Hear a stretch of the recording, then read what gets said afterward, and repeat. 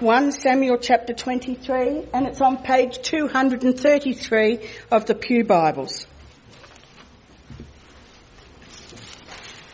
We're going to read from verses 1 to 14.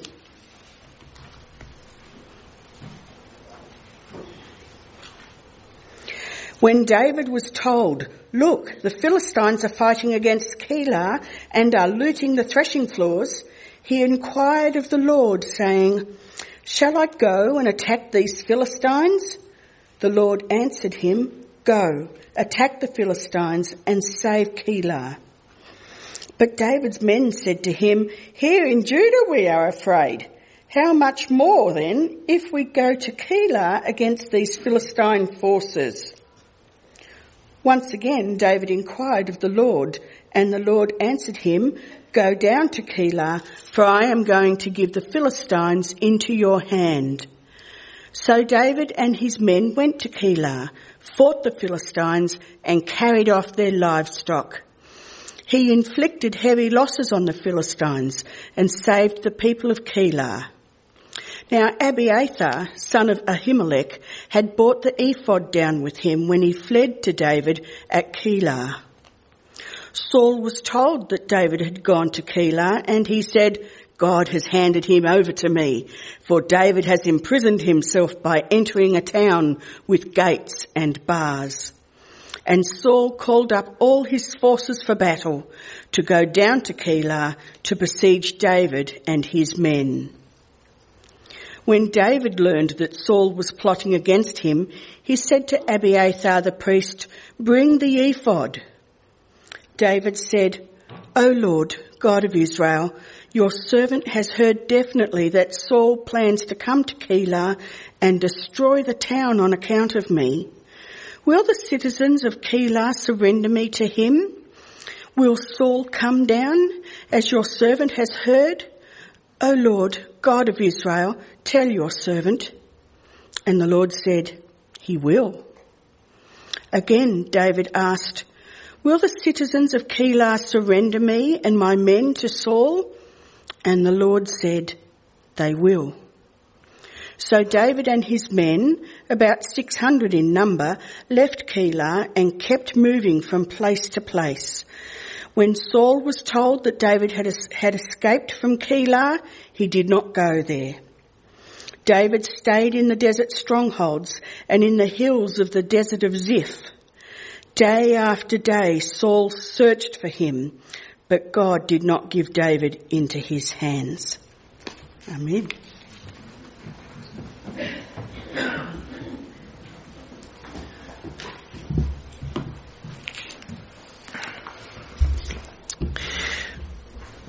We're going to pray together as we look again at this scripture. Dear Lord, we pray in weakness. We pray to the one who is strong and mighty. We pray to you. Lord, you only have got the power to open the eyes of the blind. So I'm asking now, Lord, with these brothers and sisters, that you would open our blind eyes, Lord, that we might see, and in seeing that we might see you and worship.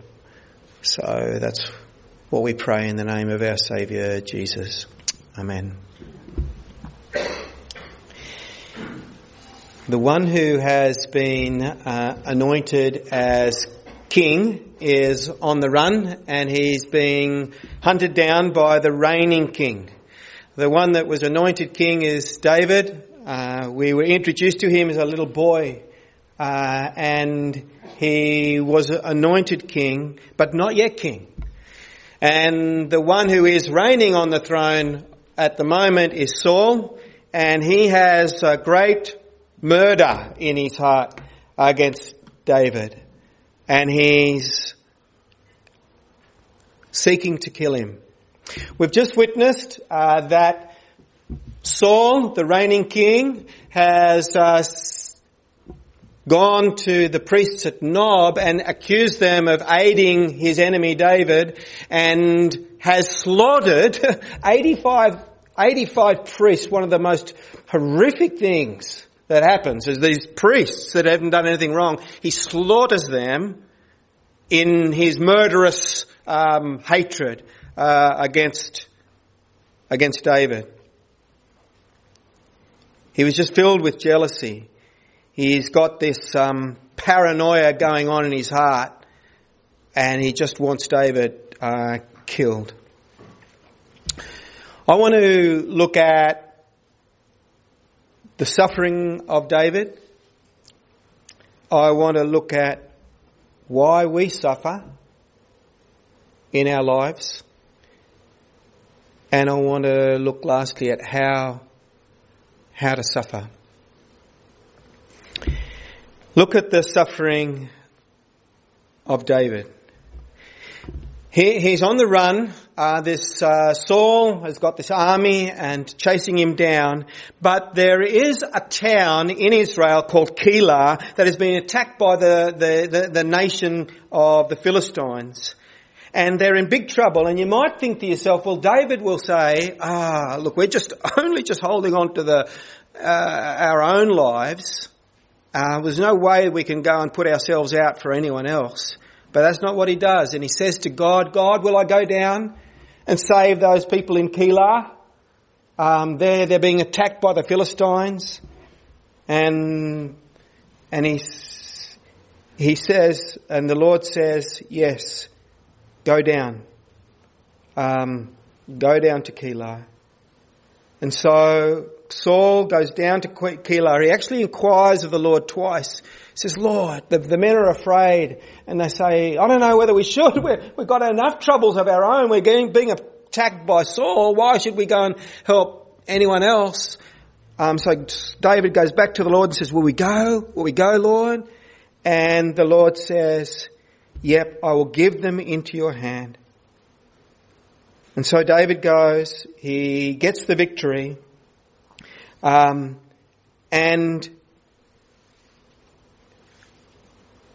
Saul pursues him. Saul hears that David has gone into the city of Keilah with bars and gates, and Saul says, cool. We've got him now because there's no way he can get out. He's entrapped. He's entrapped himself in the city of Keilah, and Saul is on his way. But David learned that Saul was plotting against him, and again, David comes to God and says, Lord, is Saul going to come down to Keilah? And the Lord says, yes, he is. He's going to come down and attack you. And then David says, and will these people that I've just saved, these people from Keilah, will they hand me over to Saul? And the Lord says, yes, they will. They'll hand you over.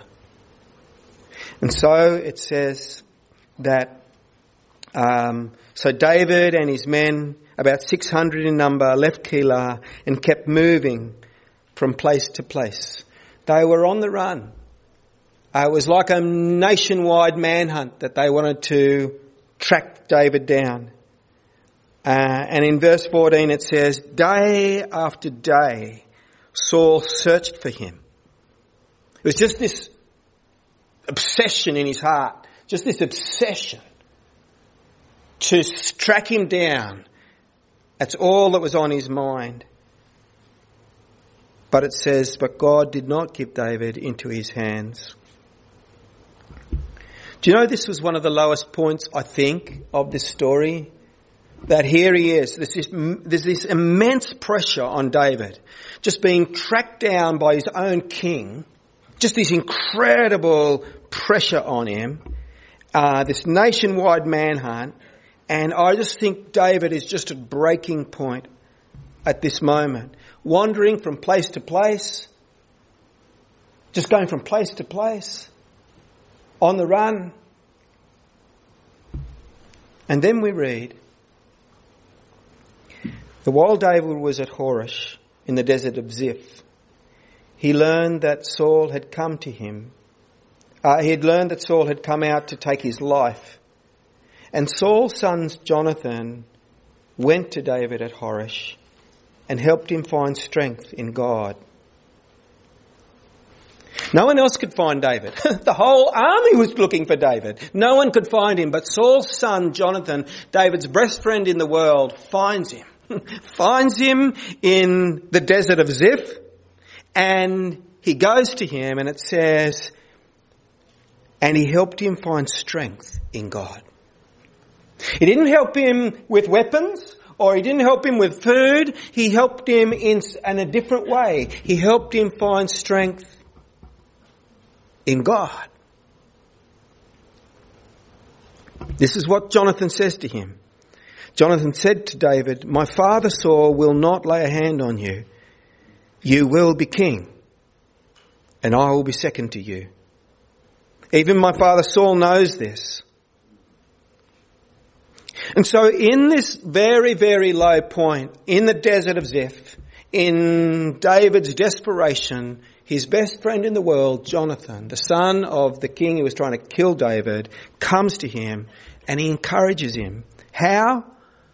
By reminding him of the promise. Remember the promise. You're going to be king. You will be king.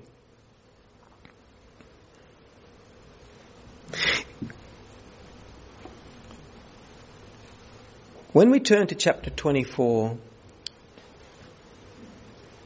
the manhunt sort of ramps up. And it says that Saul returned from the Philistines, and he was told that David is in the desert now of En-Gedi. And it feels like, and so Saul gets 3,000 young men and 3,000 young men in his army, and he went to look for David at the crags of the wild goats. And so this feels like at this point that Saul's triumph is very, very close.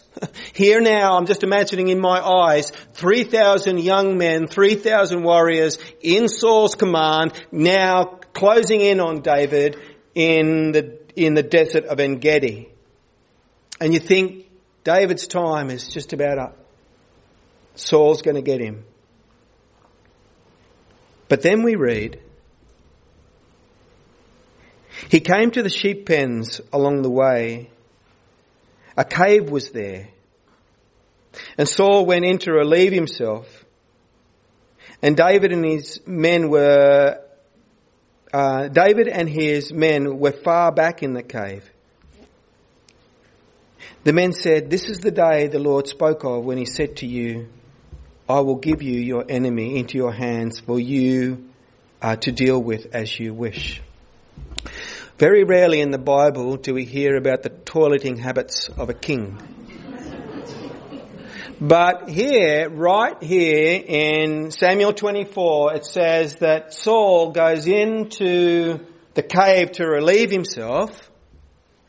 And there's many, many caves in the En-Gedi desert. Many caves. But he chooses the very one that David is hiding in with his men. The men are way, way back in the cave. And so here is Saul, taken off his robe, relieving himself in the cave. And the men see what's happening and they say, "David, this is the day that the Lord spoke of when he said he's going to give your enemies into your hands. It got God's handprint all over it. This is the time. Now God is definitely giving him into your hands. Go and strike him down."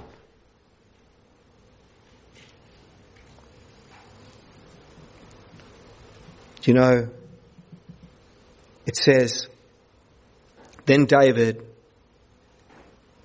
crept unnoticed. In the dark, silently, crept unnoticed to Saul. And he cut off the corner of Saul's robe.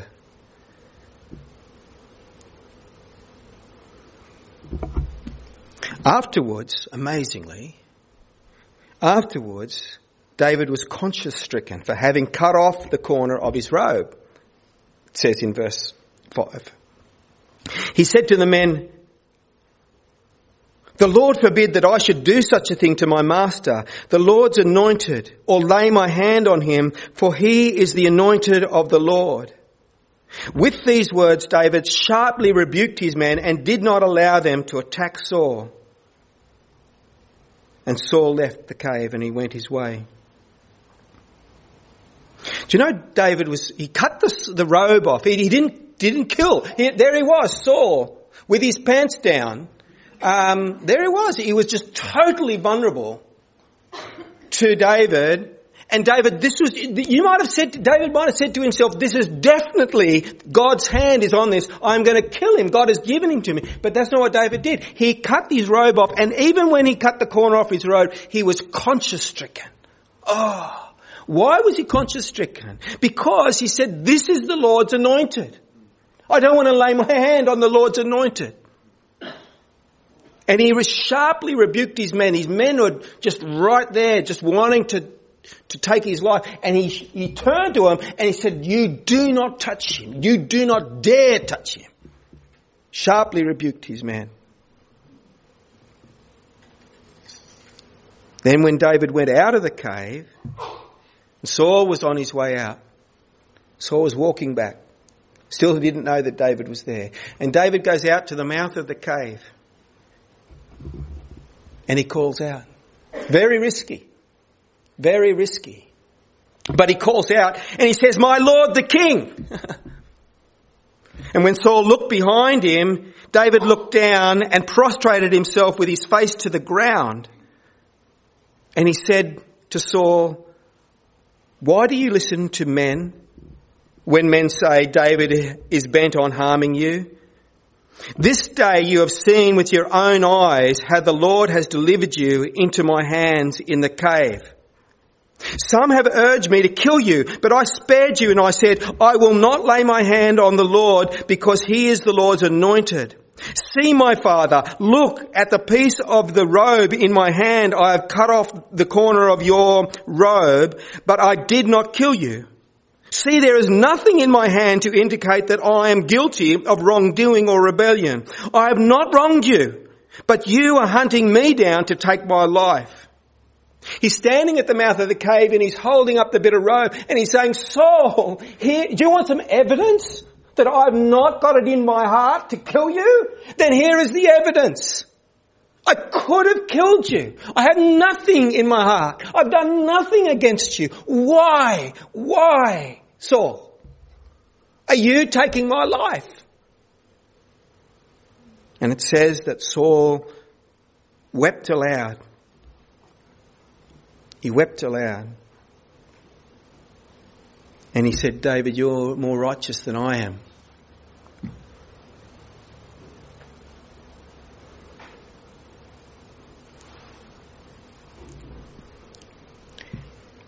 It's an extraordinary part of David's life. It's a really amazing part of David's life. Because David had been suffering enormously, like terrible suffering. And he could have just ended the suffering right there. He'd killed plenty of people up till now. That wasn't a problem. He could have ended the suffering, his own suffering right now. And not only would he end the suffering, but guess what? He would have got the kingdom. The whole kingdom, easy, into his hand, right like that. Ended the suffering and everyone would have said, yes, it's obvious that God has been here and that David, you've got the kingdom. No more suffering. But David had something else going on in his heart.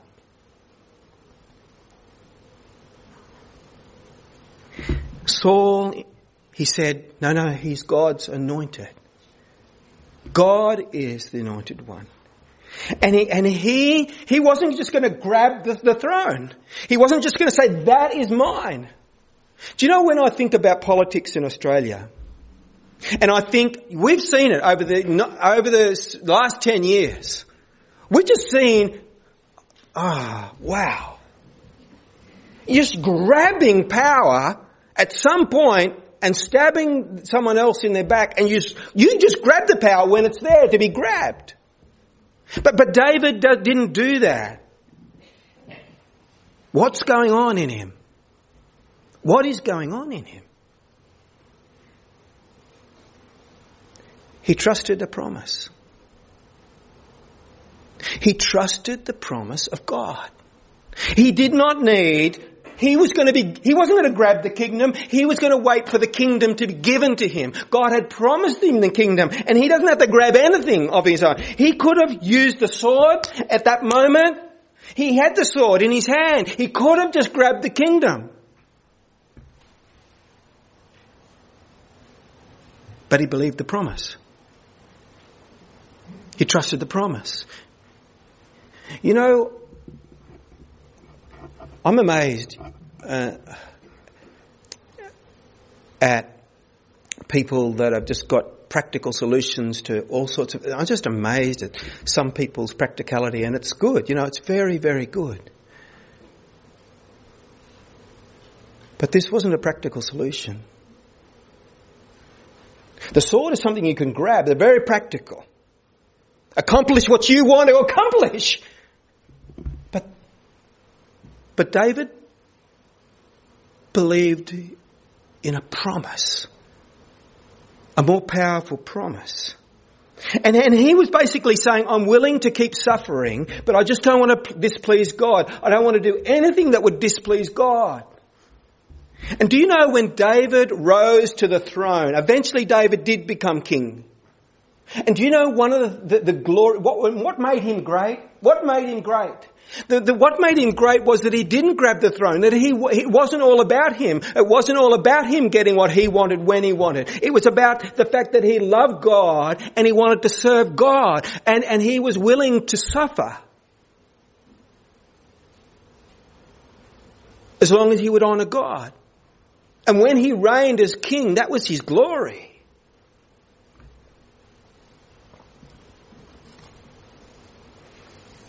That's the suffering of David. So I want to ask now with you, why do we suffer? And there's lots of answers to that.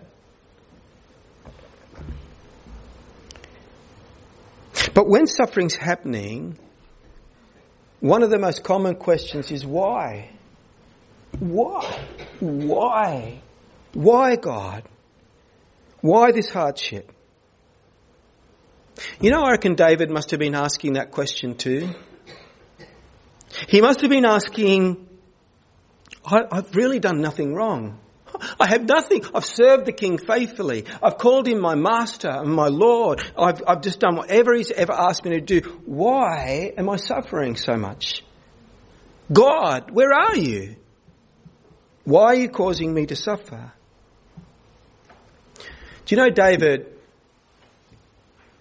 is a prototype of Christ? David is a prototype of Christ. He's a shadow of the reality.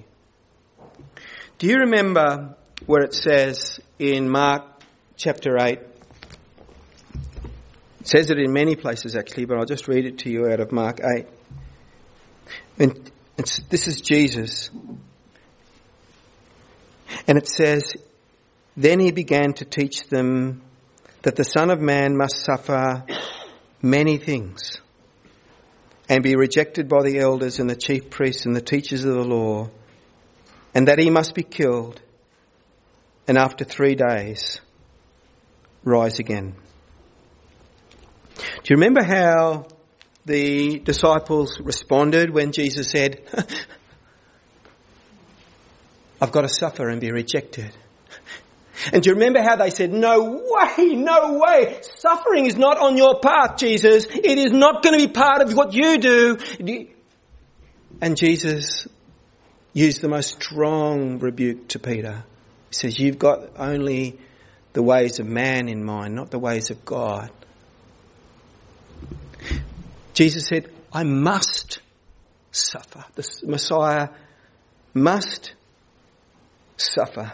Do you remember that after Jesus had suffered on the cross and the women had gone and the tomb was empty and 2 disciples were walking along the road to Emmaus and they were discussing with each other that they were just so confused because They thought that he was going to be the king. They thought he was going to be the Lord, and now he was killed in shame and disgrace. And the women had gone, and the tomb was empty, and someone came along beside them that I didn't recognise that it was Jesus himself. And he said, "What are you guys discussing?" And they said, "Are you the only one in all Israel? Haven't you heard about Jesus?" And this is what Jesus said to them: "How foolish you are, and how slow to believe all that the prophets have spoken. Did not the Messiah have to suffer these things and enter his glory?" Look, he's saying, how foolish you are and slow to believe all that the prophets have spoken. All that was in the... Don't you understand what was in here? That the Messiah had to suffer? And you might say, well, where in the Bible does it say he has to suffer? Look at the prototype. Look at the prototype. Look at David. He had to suffer. He went through suffering. His road to the throne was right through suffering. It was not ducking around the suffering. It wasn't ducking it or weaving it or whatever. It was going through the suffering. Do you see that David was betrayed by twice actually. The ones that he came to save, the ones in Keilah, you would say he would never be betrayed by the ones he came to save. But he was betrayed by the ones he came to save, and he did. And he was betrayed by the Ziphites later on. In the same way, Judas betrayed Jesus. He was betrayed and he suffered. The road that he was on was a road of suffering. Jesus said of himself, some people said, "I'll follow you, Jesus." And he said, "Well, foxes have holes and birds of the air have nests, but the Son of Man has nowhere to lay his head." He's homeless. He's nowhere to go. In the same way that David was just roaring around in the wilderness, he had nowhere to go, nowhere to rest. He was on the run. And so it is with Jesus. Do you know, I think of Jesus just about before he was going to be arrested, and his disciples were going to save him, and he said, "Don't you realise that I could call 12 legions of angels if I wanted to? I could do it the easy way. I could duck around the suffering. I could do it or do you remember when the devil came to him? And the devil came to Jesus and said, "Jesus, all you've got to do is bow down and worship me, and I will give you all the nations of the earth. Do the easy way, Jesus. Forget the suffering path, and we will just do the easy. We'll do the easy." And Jesus says, "Get behind me, Satan. I must suffer. I must suffer." Look, the kingdom of God cannot be taken with human power. David could have taken the kingdom of God with human power. He could have got the sword and he could have just taken the kingdom. But he would have wrecked the plan of God. The kingdom of God cannot be taken with human power. That might be the most important sentence that I say this morning. It's hard for me to get it even in my own mind. The kingdom of God cannot be taken by human power. It's taken as we believe a promise.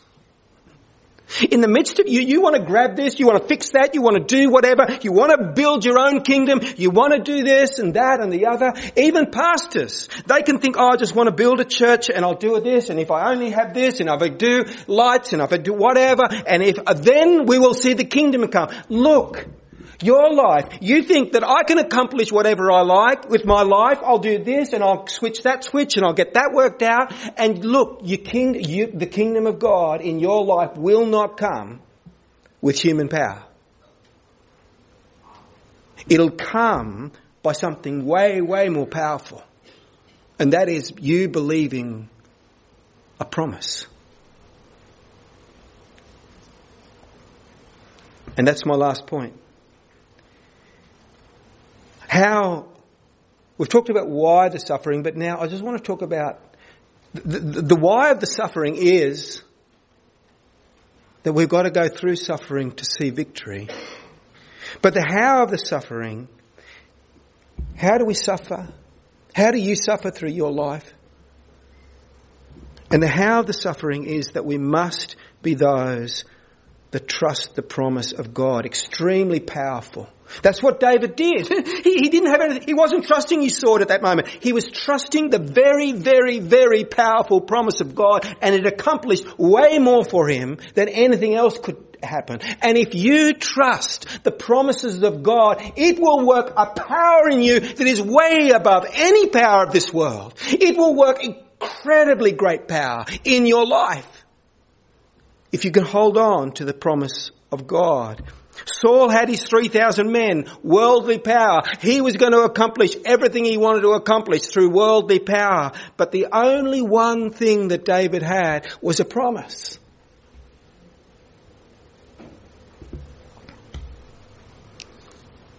At David's lowest point, Jonathan came to him and strengthened him in the promise.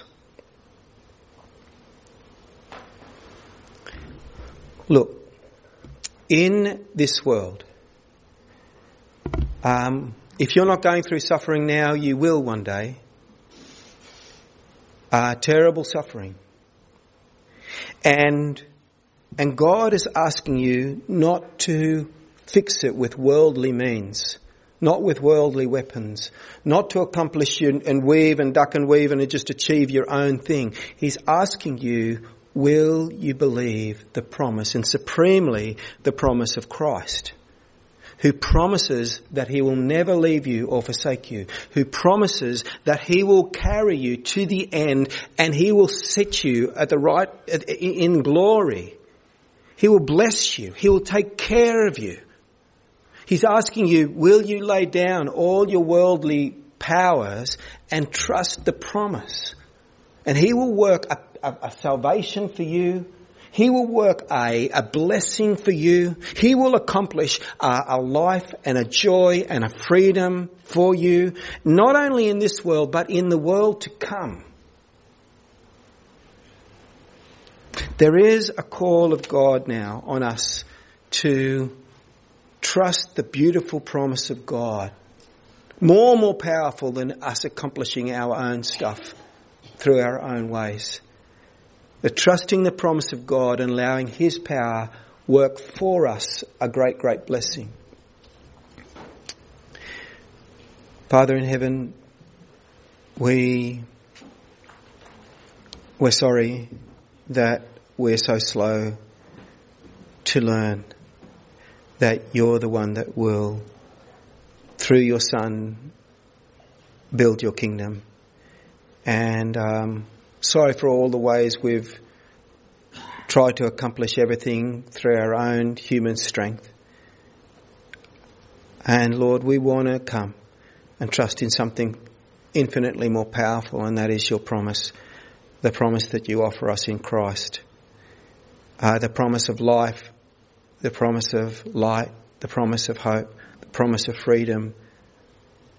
So Lord, please, we surrender all our efforts, and we trust again that you're the King of the universe. And we look to you, Lord, in Jesus' name. Amen.